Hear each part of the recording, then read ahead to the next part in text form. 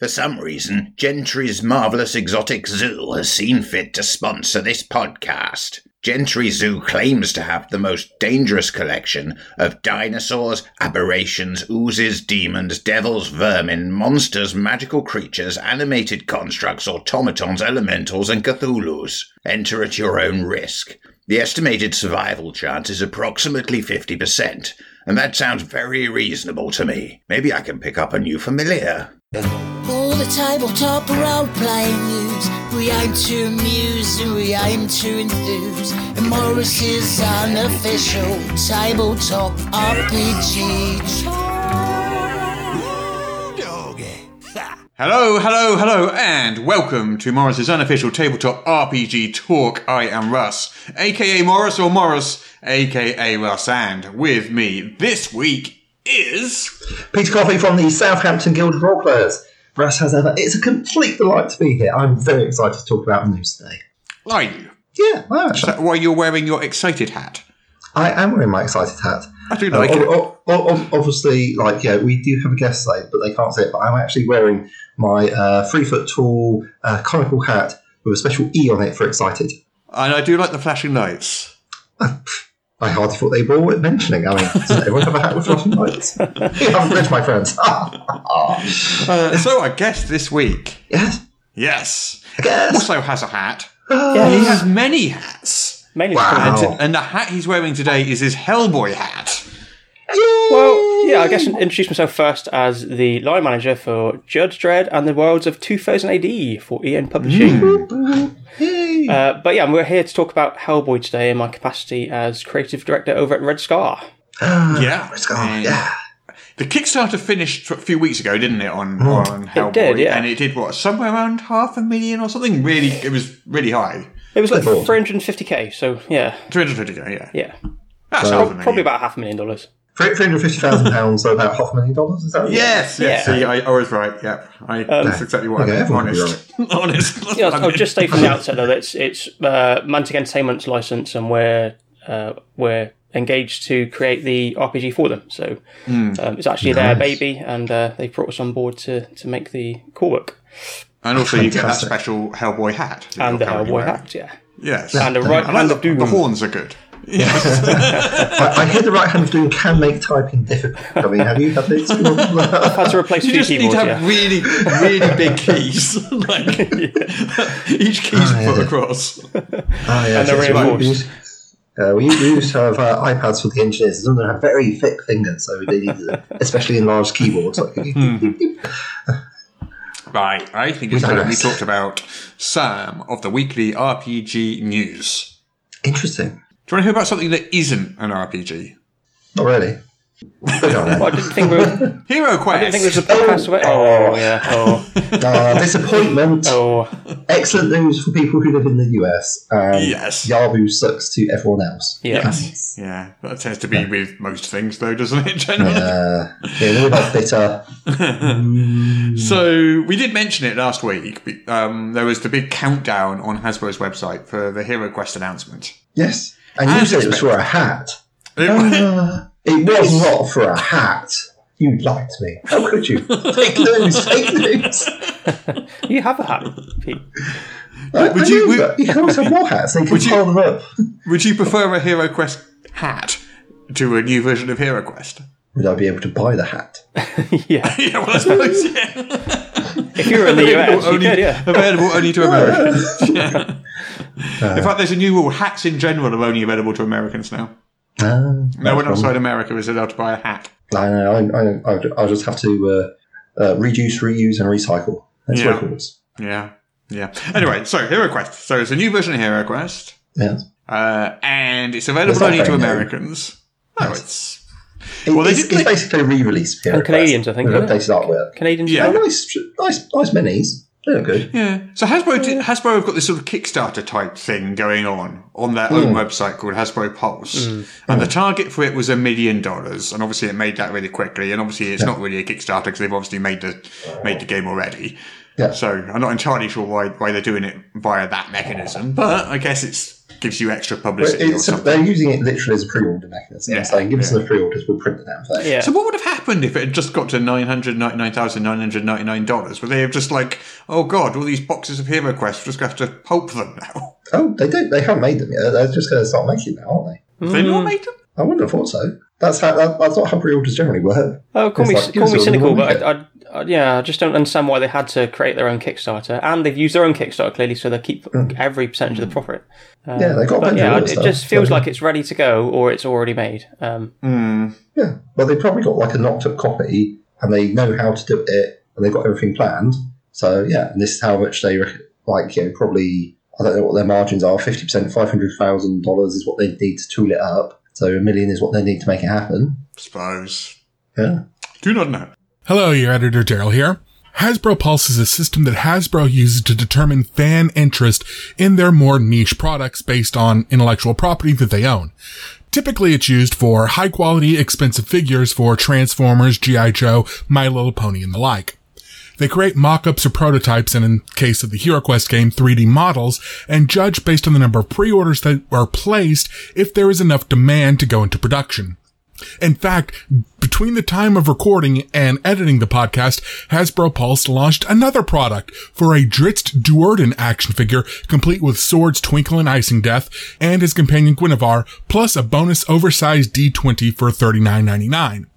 Again, though, only available in the United States and Canada. I do know, though, that Chaosium spoke to us, and when I say us, I mean Egg, on my website. Yes. And as you probably know, Chaosium had the trademark to HeroQuest for an RPG, Yes. whereas Hasbro had the copyright to the game itself. Yes. So between those two things, it was impossible to release a HeroQuest game. Yes. Board game. So Chaosium have sold the trademark to Hasbro. Nice. And they're renaming their own HeroQuest game Quest Worlds. Quest Okay. Worlds. So Chaosium's game is being rebranded Quest Worlds, their RPG. Yes. And Hasbro is producing a new boxed set of the HeroQuest RPG. Tabletop. Oh, board game. God. You can use words for us.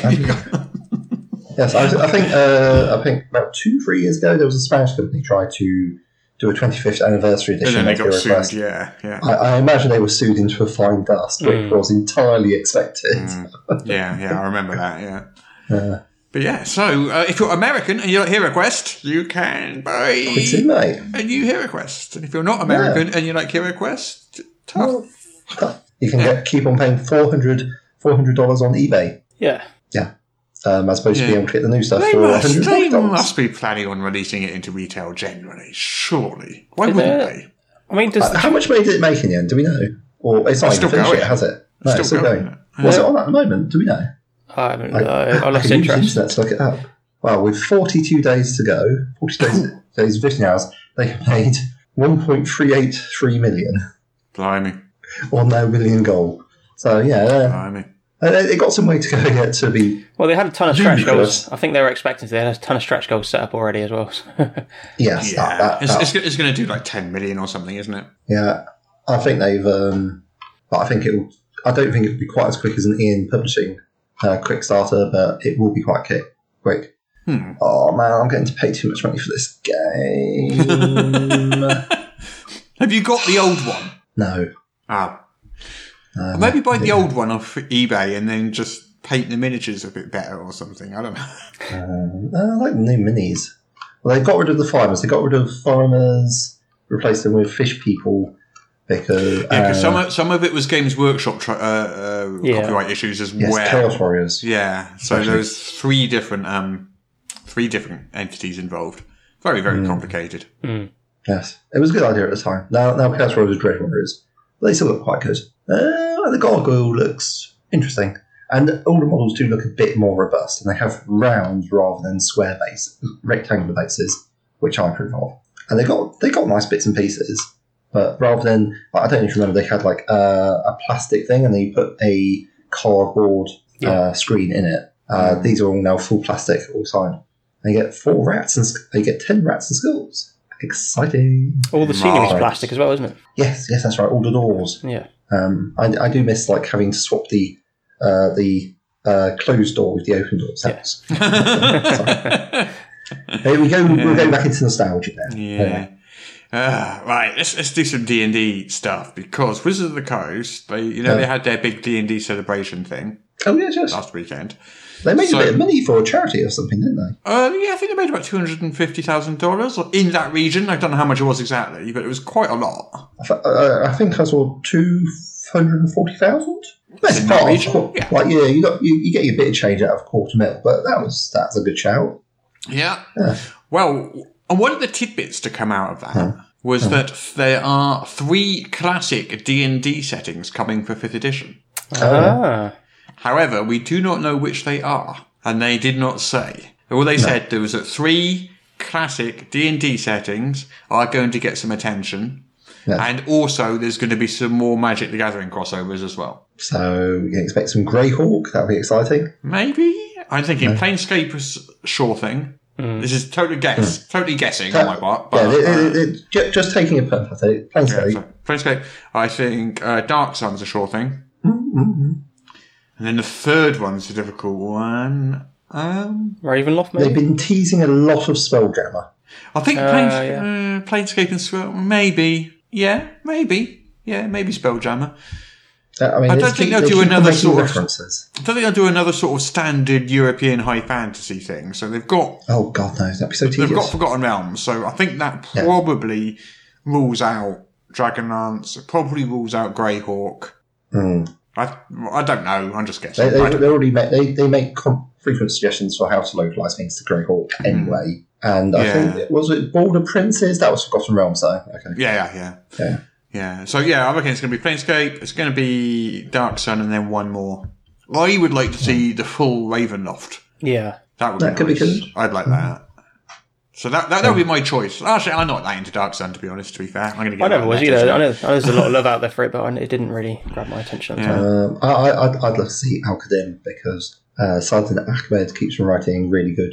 I suspect stories. Wizards of the Coast are going to tread carefully on things that are analogous to real world cultures, though. That's probably a good idea. Yeah. Soulbound starter set Warhammer Sigmar. Oh, yeah. Warhammer Age of Sigmar Soulbound starter set. The PDF. If you keep repeating it. Yes. The PDF comes out on Monday. Is this Cubicle 7? Yes. Yep. Of course. The PDF comes out on Monday, and obviously the physical thing is coming out later in the year. But on Monday, you can get the PDF version of it, and the starter set you get a 48 page adventure called Faltering Light, where you venture into the ruins under the city of Brightspear, and the adventure teaches you the rules as well, apparently, which is nice. You get a Brightspear city guide, which sounds lovely. You get pre-generated characters, you get some maps, you get some rules reference things, you get some tokens, and you get some dice. Standard starter set stuff. I mean, the production quality on the Warhammer Fantasy Roleplay starter set was pretty top notch. Yeah, I mean, all of Cubicle 7 stuff is pretty, isn't it? Yeah. They know how to make stuff look nice. But yeah, so if you want to just get into Warhammer Fantasy Roleplay Age of Sigmar, how many subtitles have we got here? Soulbound. Warhammer, Age of Sigmar, Soulbound, starter set. I'm hoping they're going to put some brackets in there because that's a lot of colons. Yeah. I feel like you can probably have like a big colon and maybe like a little colon, and that's okay. I don't think you have different sized colons. I don't think that works. Oh, okay. That's not a thing. Maybe we should start it as a thing. Yeah, that's a different sized colons. How do you handle that when you've got your Red Scar hat on, Mark? When you want to put in several subtitles? Just don't try and condense it as much as possible. Good shout. Yeah. Lots of subtitles. I guess in some way though, their hands are tied, aren't they? It being a licensee. Yeah. It is very much a cascading title thing. Yeah. Right. Let's have a look. The Yellow King. Ooh. So you know the bestiary Well, you don't know the Beastry. I'm about to tell you about the Beastry. But you know the game by Robin Laws, produced by Pelgrane Press, inspired by the works of Robert W. Chambers. They have now produced a Beastry, and it's got alien parasites. It's got hungry buildings. Hungry building, nice. And it's got war machines that hunt like wolf packs. It's got a living portrait, the Angel of Mons, razor-toothed flip tops, whatever they are. And in total, there's 86 new foes. That's a lot of new foes. Yeah. It is a lot of new foes, yes. There's also 100 new shock and injury cards, which is one of the mechanics of the game. Oh, yes. Yeah. They sound very in-depth and unique, to be fair. They're very flavourful. Ooh, okay. I like flavourful Yeah. stuff. Like, what's an example? Could you if you got one? Hungry buildings. Right, but just the concept of that. Yeah. Ooh, yeah. As a No, that's monster. got legs. Yeah. Yeah. So we talk about Amityville-style house. I guess so, yeah. Yeah. You go in, but you don't go out. Nice. I don't go out anymore anyway, so I mean, I can identify with that. Season you. I'm looking at this rules item at the moment, and I don't believe it. It says Devil's Run is a new post-apocalyptic RPG from Modiphius. I don't think that's entirely true, is it? No. I mean, it's their rule set, I guess, to a degree. But yeah, But it's not new. it's not new. It's been No. out for a bit, and it's not from Modiphius. It's from Red Scar. Red Scar. Yeah. Yeah. Oh dear. Sounds like someone should get their facts right. Well, that's what happened when Judge Modiphius put Judge Dredd started selling a Judge Dredd on their online store. All these news sites started saying, "Oh my God, Modiphius has suddenly released a Judge Dredd RPG." No, it's been around for like 2 or 3 years now, and it's not from Modiphius. It just happens to be in their shop. It's also in other shops. Yeah, I think they misbranded on the website at the time, didn't they? So it was published by them at the time until we'd asked them nicely to change it. Yeah. But anyway, Devil's Run, which you produce under your Red Scar hat, which overlaps with your Hellboy hat. It does indeed, yeah. So it's obviously the pandemic slowed things down, so we managed to get it into distribution. Modiphius has taken care of the European side for us, and we have impressions on the United States side. So yeah, and that's kind of like Mad Max post-apocalyptic stuff, isn't it? Yeah, Mad Max, crazy, zany, mixed with a bit of Walking Dead zombiness. So. Yeah, I think you came on the show to talk about it before, didn't you? Yeah. Well, it feels like aeons ago, but last year, I believe. If we each had to be a Batman villain, which Batman villain would you be? If you had to be one. Oh, I'd probably Penguin. Danny DeVito's performance was definitive. The Penguin, huh? Yeah. probably Scarecrow, I think. Scarecrow. Yeah. What would I be? I think I would be Two-Face, actually. I like the idea of flipping a coin and letting that make all my decisions for me. Make my life so much easier. Yeah, if you're not sure, it does help. Should I do a podcast today? Nope. Anyway, yes, so what other news is there? You want more news? Yeah, Wow. I know. I'm entitled. Yeah. You've set expectations. Oh, okay. Oh, easy, Mark. Don't have water right nose. Yeah. And then you went over the microphones. So, Critical Role. Yeah. This is sort of tangential, adjacent news. All right, well, we'll allow it. Critical Role is RPG related, I've heard. So they've set up a non-profit fundraising organisation foundation thing for charities and raising money and awareness for important causes. Oh, nice. Yeah, so it's a charitable partnership, and their first one is with the first thing they're raising funds for is the First Nations Development Institute. That's awesome. Nice.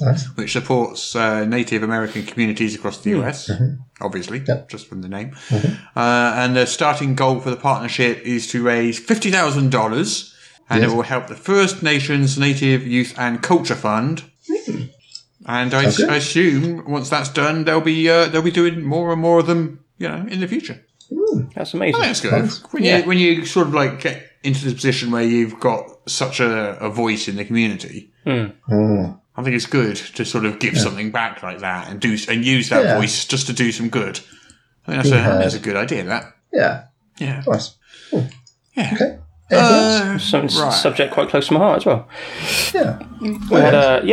We had a Native American faction we have a Native American faction in Devil's Run. So I actually reached out to Dr. Lee Francis, who's a Native American writer, Pueblo writer from New Mexico. So he wrote that faction up for us. It was very important to have the indigenous voice, and perspective from somebody that lives it. So, yeah. Somebody who's in the culture that you're representing. Exactly. Just to make sure you do it properly. Yeah, that's good. Yeah. Sweet as. So do you prefer beasts or behemoths? Or if you're American, I think it's behemoths. Are we talking as a pet? Except in Deep Space Nine, there was an episode in Deep Space Nine where they kept calling it Bermoth. So I don't know if you just say it differently in space or something, but throughout the entire episode they said Bermoth. Okay, I'm pretty sure that's not how you pronounce it. That's not how you pronounce it. It's definitely not. But anyway, right. Well, this is a those Young Adventurers guidebooks, Penguin Random House were making, and they've done some for sort of different classes, and they've done some for magic and different D&D topics. These are all D&D branded. Yeah. And they're kind of for kids, and they're kind of like illustrated reference guides, basically. Okay. So this one is basically an illustrated reference guide which introduces a bunch of sort of iconic D&D monsters to young readers. Oh. And also, interestingly, it's written by Jim Zub. Yes, of Skullkicker's fame. Yes, of Skullkicker's fame, which we were talking about last week. Yes. So that's coming out in October, and I'm looking at a couple of pages of it here. So there's a bronze dragon, cranium rats. Is that an iconic D&D creature? Cranium rat? I don't know what one is, so I'm going to say... Looking at the picture, it's a rat, but you can see its brain through the top of its head. Okay. That's a thing you could do, I guess. Demi-Lich, that's an iconic D&D creature. Lord Soth. Lich is iconic. Demi-Lich is just like... Well, is Lord Soth iconic? Yeah, very much so. But are they D&D? I thought they were Dragonlance. Or Ravenloft, depending on where you are in his career. Were-Tigers, are they iconic? Very much so. Okay. But are they iconic of D&D? Different question. Well, it sounds like they've got a lot of good stuff. It does. A very diverse spread, I'd say. Yeah. Yeah. Oh, yeah. That was the big news that I knew I meant to mention and I totally forgot to mention. Batman! Batman! Official Batman RPG. Ooh. It's called Batman and Gotham City Chronicles, and it's made by Monolith Edition, and they are a French publisher, and they generally do board games, and they've done a board game called Batman Gotham City Chronicles, and that was on Kickstarter like last year, maybe 2 years ago, I can't remember when, and it made like $4.5 million. It was massive. Yeah. And they've done a Conan board game, and they've done a few different board games and stuff. But anyway, Batman RPG is coming. It's going to be based on a D20 system rule set. And this is kind of weird because it's not totally clear what they mean by that. But I've done a little bit of digging, and it turns out that what they mean by that is that this French publisher has been using a very, very heavily modified 3E era style D20 system rule set of their own for some years. Okay. So it's kind of D&D adjacent. So it's not 5e and it's not 3e. It's their own thing that they've had for quite a while, but it's a very, very, very heavily modified 3e era D20 system rule set. Does that even make sense? I know what I mean. D&D 3.x. I guess, yeah.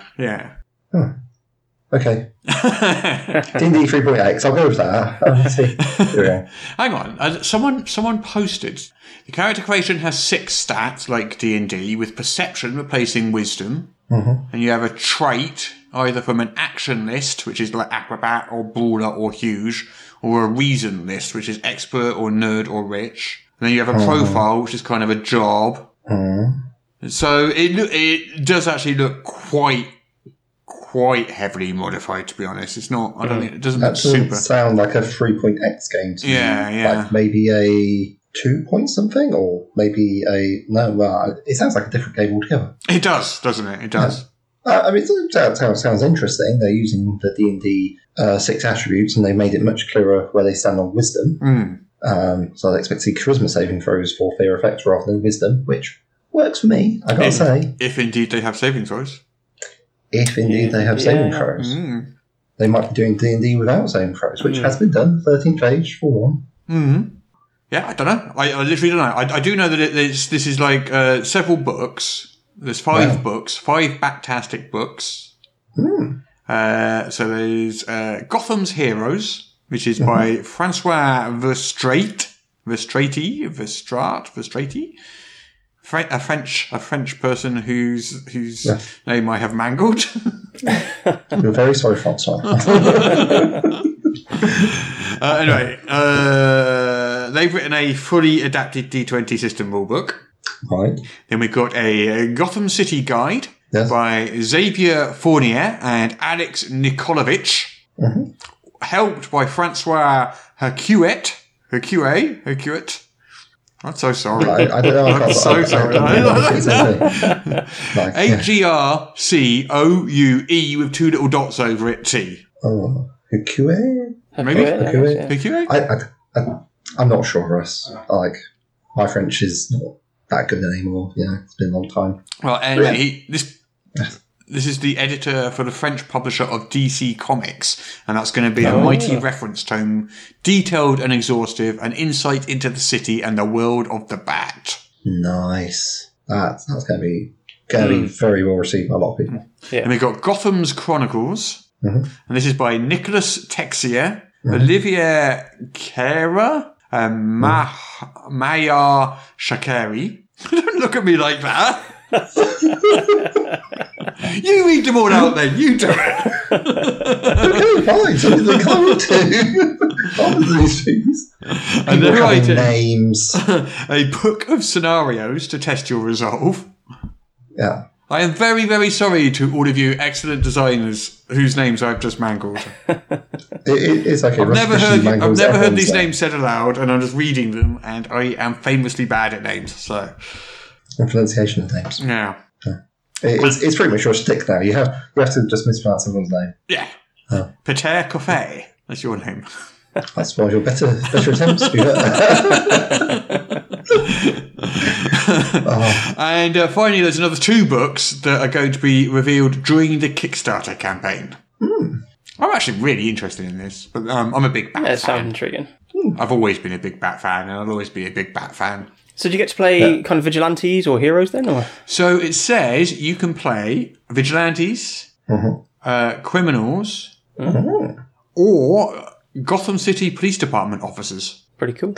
Nice options. Okay. Which is, I guess that would give you more of an investigative edge. I guess so, yeah. So I'm assuming you create your own vigilantes. Yeah.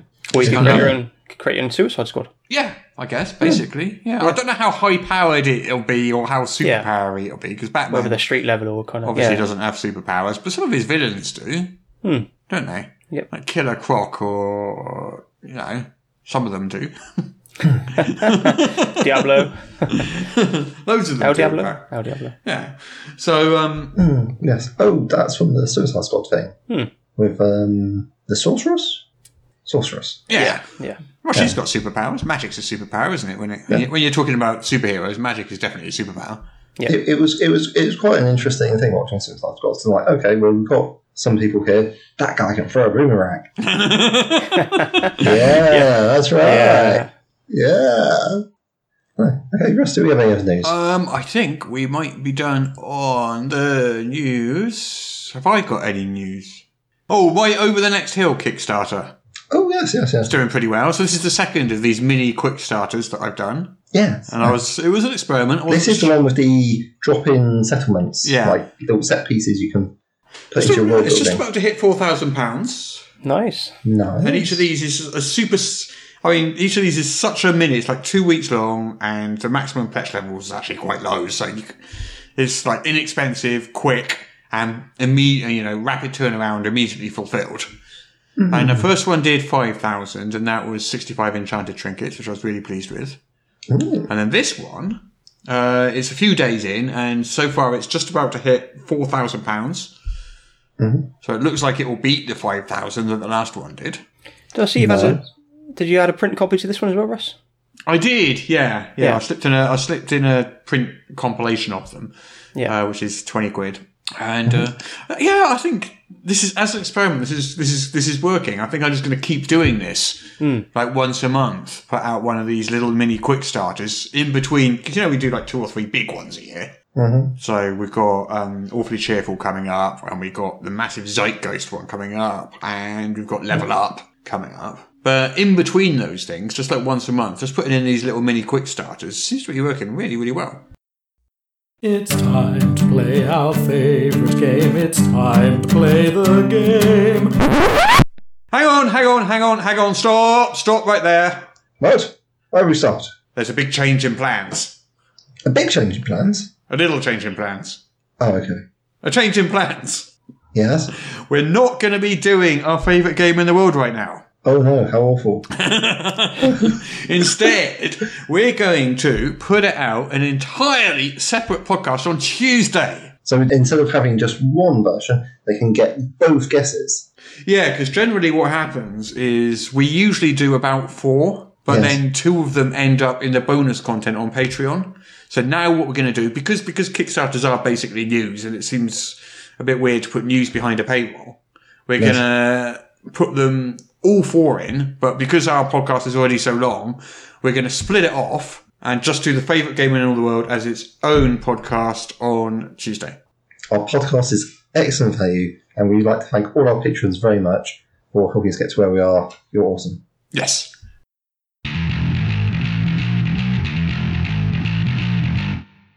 Right, young squireling. Are you ready to begin your combat training? Take your first steps to becoming a knight? Oh, yes, Sir Archibald. I've been practicing with my sword. I can't wait to learn from you. Well, young lad, you need to forget everything you've learned and start with the basics. Now, let me show you a basic stance. Yes, sir, I'm ready. Now, this is called evasive snail. Place your left foot thusly and raise your right arm so, with your head turned. Sir Archibald? What is it, youngling? What did you say this stance was called, sir? Evasive snail. Now, pay attention. Now, turn your body into... Sir? What is it, lad? Snails aren't really very evasive, are they? What do you mean? Well, snails, they're famously slow. What nonsense! Who ever told you that? Snails are known for their speed. Slippery little blighters. Impossible to catch. Are you quite sure, sir? Of course I am. Now, this next technique. This is called Thundering Butterfly. Now, you raise your weapon high and bear down upon your foes, so... Sir? What now, kid? Did you say thundering butterfly? Yes, now, stop interrupting. This technique is rooted in brute strength. So you'll need to... But butterflies are noted for their elegance and flightiness, sir. Of course they're not! Really? Who has been filling your head with this nonsense? Butterflies are powerful creatures. You wouldn't want to be in the flight path of one of those, I can tell you. If you say so, sir. I do. Now, then, where were we? Ah, yes. Dancing Rhino. A fantastic method of weaving elegantly in and out of your opponent's... Really, sir, rhinos can't dance. They weigh several tons. They're amongst the most ungainly creatures on the planet. Look here, you little squirtling. How many rhinos have you seen? Well, not seen as such, sir. Exactly. Now, let me tell you, you'll never see a ballet dancer as graceful as a rhino. Nimblest creatures alive, I tell you. I'm not sure that's right, sir. Look, do you want to learn how to fight or not? Yes, sir. Sorry, sir. Good. Good. Now keep quiet. I'm about to demonstrate the basic elements of the School of the Eagle-Eyed Mole. Now then. Eagle-eyed mole? Sir, moles are notoriously blind. You know what's eagle-eyed? Eagles. Eagles? Don't be silly. Eagles are no more eagle-eyed than deep-sea badgers are. Look, young whippersnapper, I begin to tire of your childish questions. Sir, I mean no disrespect, But on that parchment before you, you also appear to have listed the stance of the gullible owl, the advance of the industrious sloth, and the war cry of the deafening mouse. What of it, young squidling? Well, owls are celebrated for their wisdom, sloths are known for being lazy, and mice are notably quiet, sir. Thus the saying, quiet as a mouse. Quiet as a mouse? What are you talking about? Where did you hear such claptrap? Wise owls? Lazy sloths? My young squire, if you are going to use snappy memes and funny sayings as your basis in martial studies, you'll not go far. Quiet as a mouse indeed. Ridiculous. I don't think this is working out, sir. For once, you said something actually useful. Young Barnacle, I don't think this is working out. That's just what I said, sir. Did you? I'm as forgetful as an elephant today. Look, young weedling, do you want to be a brave chicken or not? I am teaching you to be a true sheep among men. Sir, I think I must find my tutelage elsewhere. Very well, young streetling. Where shall you go? I'm thinking of becoming a rogue or something instead, sir. The obvious pickpockets guild is recruiting.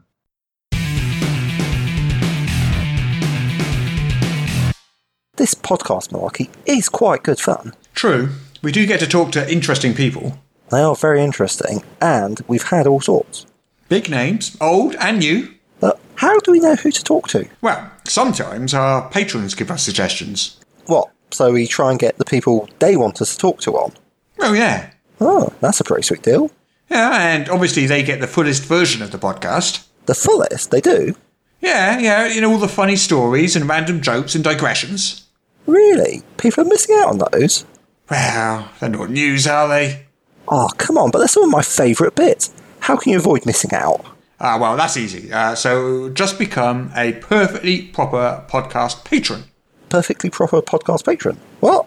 How? Well, you head along to patreon.com/Morris and subscribe there. Oh, well, how much does that cost? $50 a month? You'd think. I mean, it's certainly worth $50 a month, but just $1. Is it? Mate, that's like 25 cents an episode. Yeah, it's good, isn't it?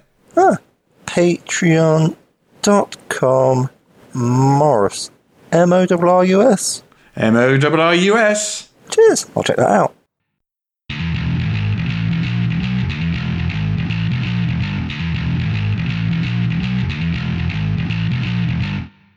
I guess we're here to talk about Hellboy, and I don't know about you, Russ, I'm excited. Well, I assume that most people know what Hellboy is. Oh, But for the people that don't, yes. I guess we should introduce it, I guess. Yeah, I mean, Mark, how would you describe Hellboy? Red guy and yeah, Hellboy. I mean, Hellboy is a Hellboy. He's the iconic Bureau for Paranormal Research and Defense, or BPRD for short. He's their iconic agent. So he's a son of one of the Dukes of Hell, the Demons of Hell. It's set in Mike Mignola's universe, which has just grown and grown over the years. And he's taken a lot of inspiration from folklore stories from around the world, mashed up with a lot of occultism and Lovecraftian elements that come into it. So yeah, it's this huge, fun horror game, really. Or Pulp horror, I think, is quite a good way to describe it. Yeah, that's good. With a bit of comedy thrown in as well. Yeah. Dark comedy, black humour. Not as much in the comics as you'd see in the films. The films are a different thing altogether. But Yeah. I mean, my main exposure to him is the Ron Perlman film. Yeah, it's funny how much artwork you see come out by fans of the genre that is influenced by Perlman's Hellboy. Yeah, definitely. Yeah. So basically, you as head honcho at Red Scar Publishing, are acting as a studio for Mantic, who are the people who are publishing, have the license to publish the game. Is that correct? That's correct, yeah. So Mantic have the license for the games in the Hellboy universe. Correct. They are a miniatures and board game company. They are very successful at that. The Hellboy board game Kickstarter was something like £1.5 million. Something insane. And it has a lot of love and support out in the community that follow it still. Yeah, so Mantic kind of... We started talking on the back of Kings of War, the role-playing game which we're making for them. they'd seen our work on 5e, a 5e conversion we're doing for our own Tricore set, rule set for that, and really appreciated that. So they said, how would you like to come under contract for us and make the Hellboy the role-playing game? So of course I said no instantly. No, we didn't. Left at the chance. As of this date, you're not doing it. Why are you even here? So there was a lot of discussions in the background about how we were going to do it, what rule set would we use. One of the big questions we've taken away from the Kickstarter is why 5e. It's become an in-house joke. But yeah, as it transpires, Dark Horse have an in-studio team that play 5e themselves, so they're quite appreciative of the system. Mantic also play 5e at their HQ. They've a weekly group that plays it. So obviously, it's a very popular system, and D&D is a hugely popular setting. Yeah, so it was just a various combination of influences really to choose 5e. But yeah, it was an honour really. So did you have to modify 5e at all? For the quick start, we tried to keep it as approachable as possible. We want people to. It's been an interesting exercise actually in trying to keep the rule set as accessible as it can be for people that are familiar with D&D and 5e, but also bring in that Hellboy influence. It's been a real kind of tightrope to walk. I'm really proud of what the team has done, to be honest. So what sort of change? I mean, are there different classes? Yeah, so we don't call them classes. They are classes, but we've called them roles within the BPRD. So, so kind of back to Hellboy. He's, like I say, he's this supernatural agent that has huge superpowers, and including the right hand of Doom, which is a powerful fist that has been attached to him.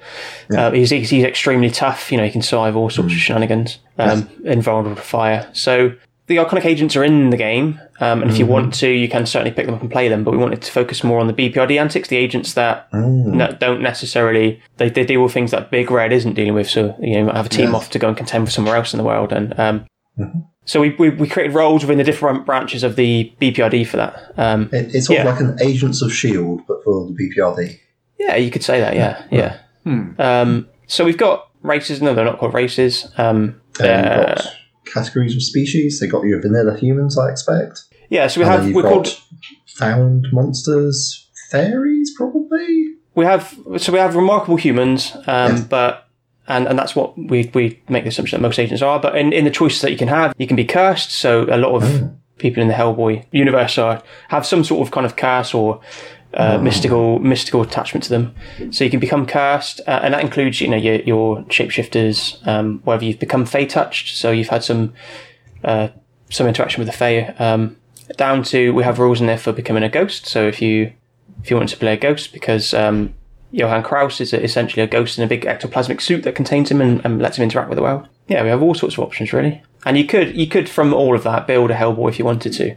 So we wanted to make sure you could make those iconic agents from that. So are you responsible for the whole thing, like layout, art, the whole works? No, I mean, I have an awful lot on my plate at the moment. Judge Dredd and the World 2000 aside. So when I approached it, I wanted to get a line manager in straight away. So we have an awesome team on it, and Kimberly Nugent, who's our editor at Red Scar, is overseeing the project. She's done a fantastic job in overseeing the team and how the project's come together. So. Yeah, I mean, as a company, is it? I mean, presumably, because I know when you're working on 2000 AD, a lot of the art comes directly from the publisher Rebellion. Yep. And I assume you have a similar sort of situation with Hellboy. It comes directly from Dark Horse, does it? Yeah, it does. Yeah, as we've just said, we get a lot of comic book art, and our in-house Hellboy guru Ben Graveeton, he's done a lot of writing for us anyway on the rule set. Yeah.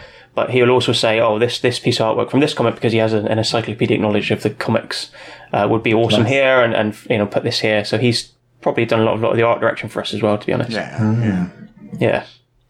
Sounds like a real labour of love from some very enthusiastic people. It is, yeah, it is. We all had a lot of respect for the IP anyway. Ben, like I say, Ben has a huge love of the IP, like I say, to an encyclopedic knowledge of the comics, all the way through the Hellboy runs, and there were a lot of those comics and graphic novels, down to the BPRD, because there were branches off into BPRD comics, back into the 1950s comics.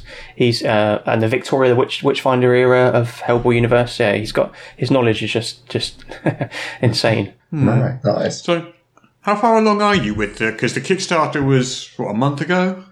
Yeah, so I don't know how much I'm allowed to say, actually. Oh, okay. One of those podcasts. Yeah. It's so cool, guys. I would totally tell you about it. I can say we've had a lot of the core book approved. But I probably shouldn't say more than that.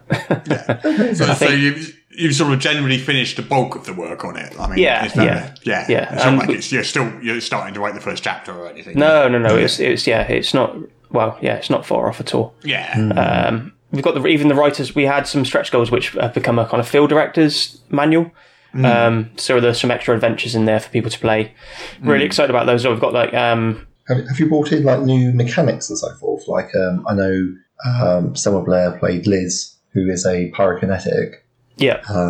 Is she just getting reflavoured burning hands, or have you? Had No. So that was one thing we didn't want. There are, we have a few comics like, Hellboy wouldn't be a tiefling. That we would never approach 5e as, let's make Hellboy a tiefling and let's just say Liz can chuck fireballs. No. We introduced certain mechanics like psychometry is a psionic ability. So you can be a psychometrist as a kind of a human option, a sub option. Yeah, it's okay, right. Yeah, so you can be a full psychometric. Or you could dip into a couple of feats that may give you access to certain small powers. Again, like Advanced 5e we were talking about earlier, there are lots of options for building different blocks into your character. Get that customization going. Nice. Yeah. So if you wanted to be a Liz, you could certainly just dive into psychometry and go straight down the pyrokinesis route. Yeah. Right. Yeah. So is this kind of a one and done, or is there a whole line planned for this? Isn't it going to go on, or? Well, our hope is that as a creative team, like yourself, Fresh, your mind's always burning, isn't it? You get tons of ideas, and we do run lots of stuff by Mantic all the time.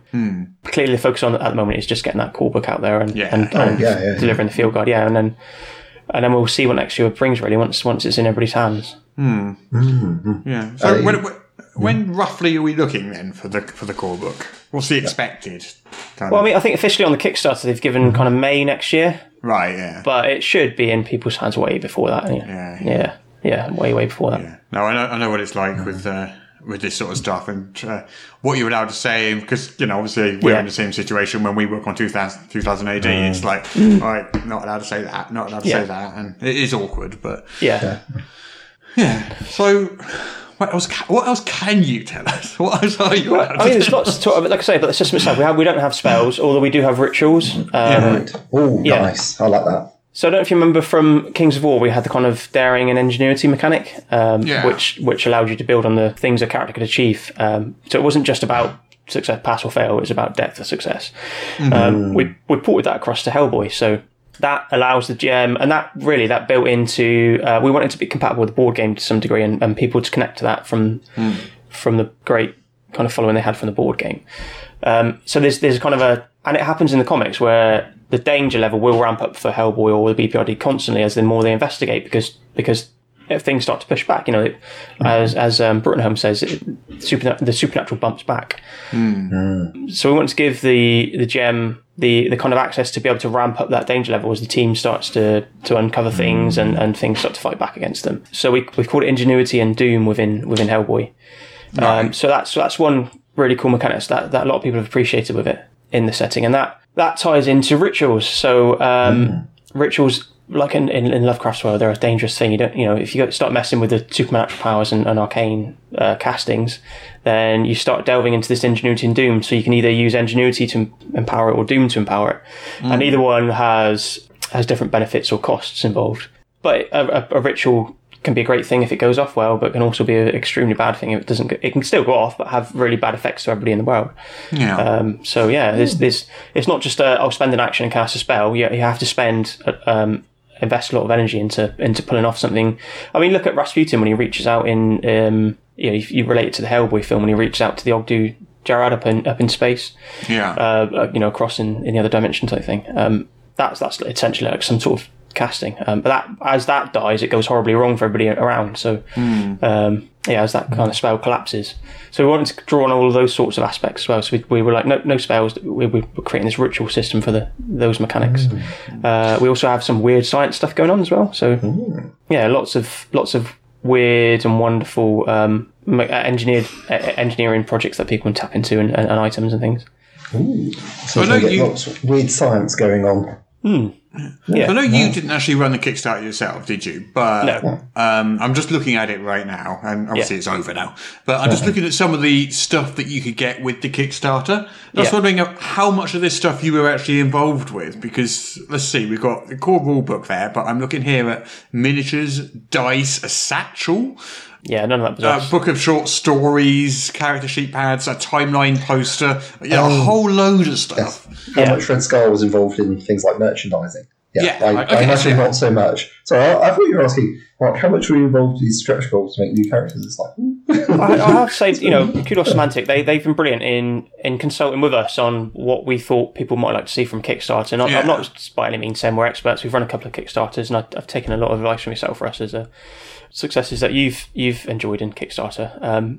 So they did come to us and chat to us, and we were like, people would appreciate this, such as the dice or the GM screen. So they the merchandise side of things they took care of. I'm looking at these miniatures. You've got 25 miniatures there. So they just came to you and said, do you think people would like miniatures? You went yes, and then just went off and did the miniatures. Or were you involved in that process at all? The miniatures actually came from the board game. So I see, right. Yeah. So so they already had those? Exactly, yeah. So it's the base set of miniatures that you can get from the board game, just without the board game in the box. Yeah, that makes sense, That's exactly the reason I'm planning on buying that Alien board game from, is it Gale Force 9, I want to think? I think it is, yeah. Just because I want the miniatures. But But there's also other stuff. We've got scenery pieces, we've got some altars and crypts and grandfather clocks and stuff. And then we've got pouches and dice trays, and there's a whole load of stuff on that Kickstarter, as well as the core book itself. Yeah. Well, the add-ons. I mean, Terrain Mantic have a sideline called Terrain Crate, so they actually produce plastic terrain anyway. Oh, I see. Right. Yeah. So people can grab this stuff separately anyway, can they? Yeah. Absolutely. Okay. I just wondered if it was other than I think the satchel will be part of the Kickstarter only, and you can only get that from certain pledge levels. Yeah. You can't. That's not available as an add-on. That's all right. I don't need a Hellboy satchel. I'm all right. Well, for my school books, the team were adamant we were all getting one. So. Yeah.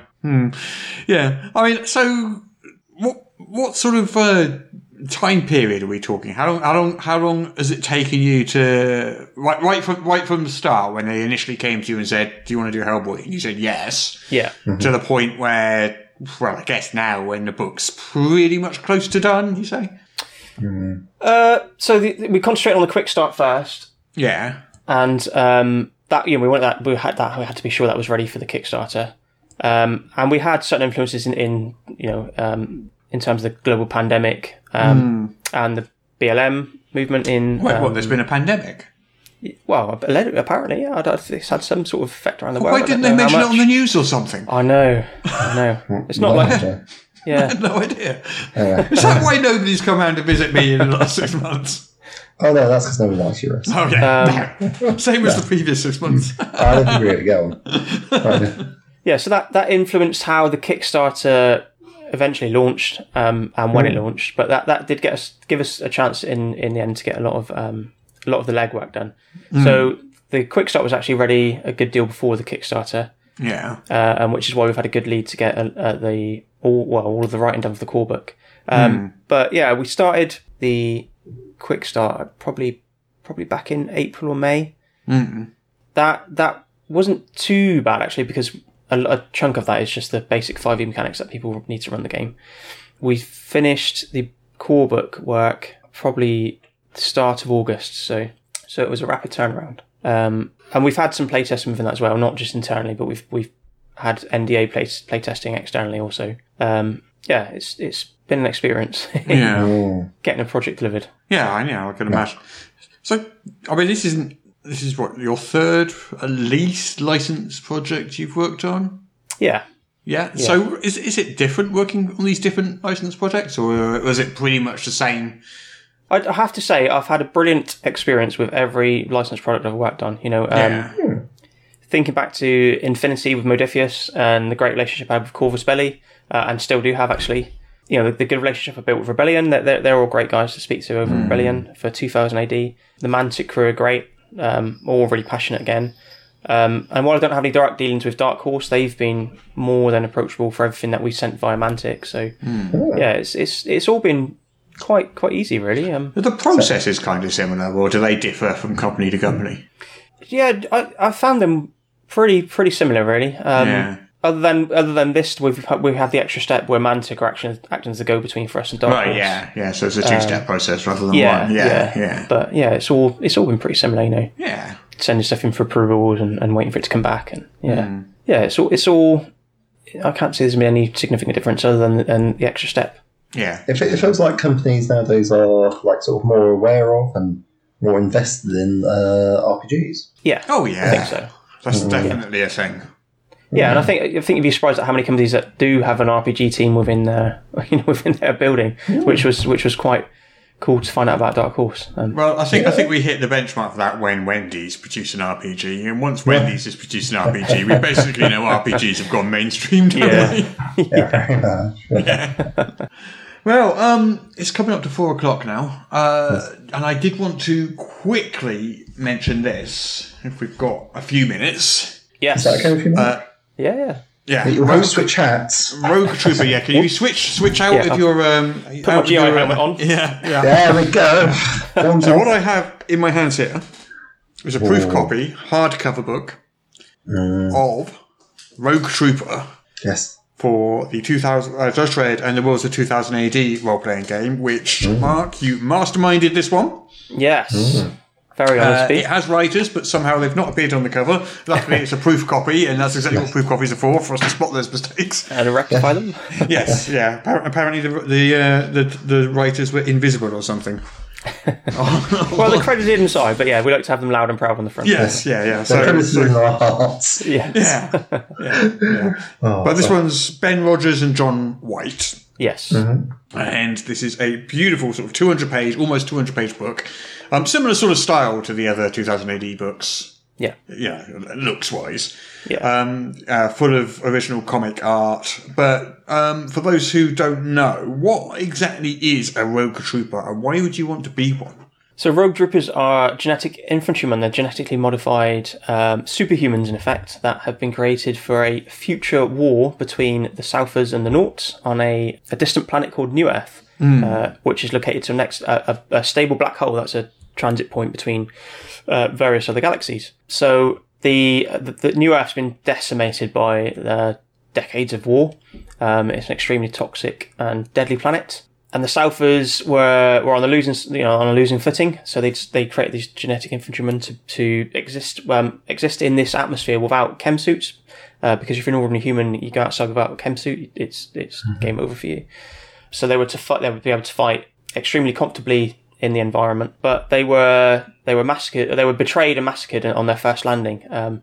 So the iconic Rogue Trooper was the only survivor of that. His buddies were biochips, so he carried a rifle, a backpack, and a helm, which had his biochip buddies in, and they all kind of went on all sorts of adventures to track down the rogue general that betrayed them.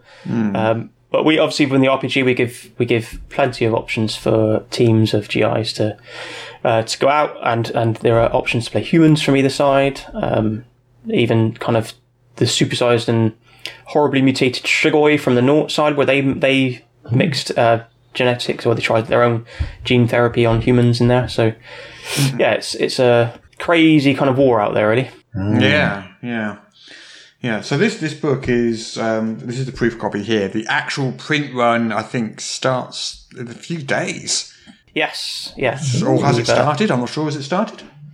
I think Andy's our layout guru. He has a couple of minor points to take care of now, but yeah, a couple of days it'll be printing. Yeah.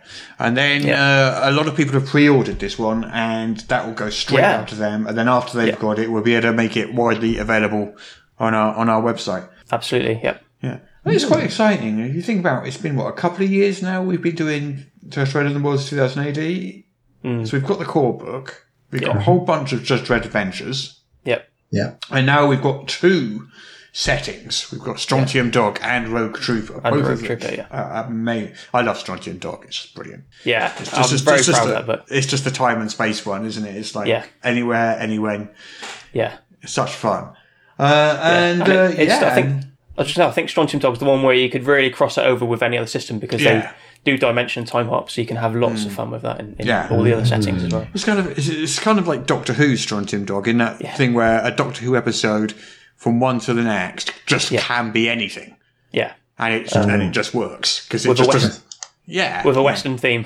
yeah. Or Gothic horror. Yeah, Or Gothic horror Western. Oh, that'd be interesting. Couldn't even make that work. But yes. Sounds fun. What else is coming up on the whole 2000 AD front? What's next? so we just I've had the day the law died edited text back. So I'm been taking care of the comments in that. So that's going into layout very soon. Really excited about that one. The kind of tyranny of Judge Cal and his influence on Mega City 1. And then hot on the heels of that, we have the Judge Child Saga. And then after that, we've got the one I've been waiting for, I think. No. Well, is it? I mean, we can have a chat about that, I guess. But yeah, because we were looking at Judge Death, obviously. But because his initial appearance was very, very slender. Oh, yeah. No, you're right. Yeah. Yes. Yeah. So we will probably be delaying that until Necropolis, maybe? Yeah. I don't know.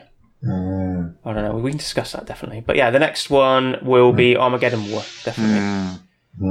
Which, again, I've just been rereading, actually. That's really exciting as well. Yeah. Yeah. Busy year next year. Yes. Yeah. Anyway, I think we should wrap up there, shall we? Yes. Well, thank you, Mark, so much for being on the front and telling us about not one but 2 really very cool comics-related RPG projects. In fact, I think that's a total of 3 comics-related RPG projects that we've talked about today, so that's pretty good going. Yeah. Awesome. Actually, we've had the Batman stuff as well. It's just been RPG and comics. Wow. Complete overlap. Who knew we had themes? Not me. Batman. Okay. Batman. I'm interested, actually. But yeah, if you wanted to playtest anything, people can definitely check things your way. Yeah, that's right. Look forward to it. So next week we have Jessica Hancock? Jessica Hancock next week. Nice. Is going to come on and is going to talk all about some of the really important behind-the-scenes stuff that goes on in an RPG company. I mean, to be fair, I'm actually properly excited about that because we've talked a lot on this podcast about the various ways you get an RPG funded and some of the production and stuff, but talking to someone who's like properly involved in the production as well, it should be good. Like, how do we get these shiny books of joy into your greasy mitts? Yeah, well, it's all the stuff. It's all the stuff that you don't generally hear about. Yeah. It's, the sort of front of house stuff is the writers, the artists, and all this sort of stuff. Yeah. But then you've also got the people who are arranging the printing and the shipping and, taking care of the warehouses and warehousing and taxes and, the accounting and all that. Yeah. So much, there's an entire job there which is not fun at all. Yeah, absolutely. At least not for me, but there are people out there like Jessica, and every company has one who actually really, really enjoys that side of things. Yeah. I mean, even look at UK Games Expo when she hosted the sessions for us on the chats and things. Oh yeah, and also she sets up our convention appearances. Yeah. Logistics. Logistics. All logistics. There we go. Yes. All logistics. The very important things without which you fail hard. And of course, making sure the pre-orders get into people's hands as well. Yeah. Because otherwise you get like about 1 million angry emails per minute. Yeah, and she's bloody brilliant about it, and I can't wait to get her on to talk all about it next week. Yeah. Yes. Looking forward to it. Yeah. Right. Well, she's also, I have to say, she's also a great troll killer as well. Nice. Yes. Yeah. I shall look forward to hearing more of that. So anyway, with that, thank you so much for coming on. Thank you everybody for listening. Until next week, it's goodbye from me, Russ. It's goodbye from me, Peter Coffey from the Southampton Guild of Roleplayers. And it's goodbye from me, Mark Langworthy, from Judge Dredd in 2000 AD and Red Scar. And don't forget, the favourite game in all the world will be in a separate podcast on Tuesday.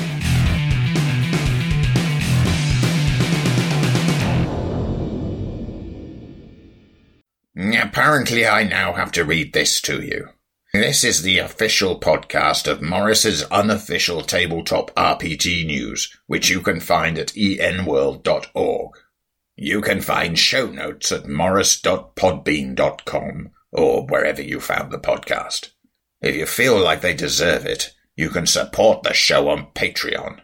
In return, you will receive exclusive bonus content. Just go to patreon.com/Morris.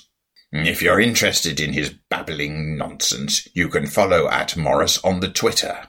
Send your emails to morrispodcast@gmail.com. Not all of your emails, just the ones you want us to see. That's it. I'm bored now. You can go away. Shoo, off you go. Goodbye. Get out of here. Other news! There must be more news.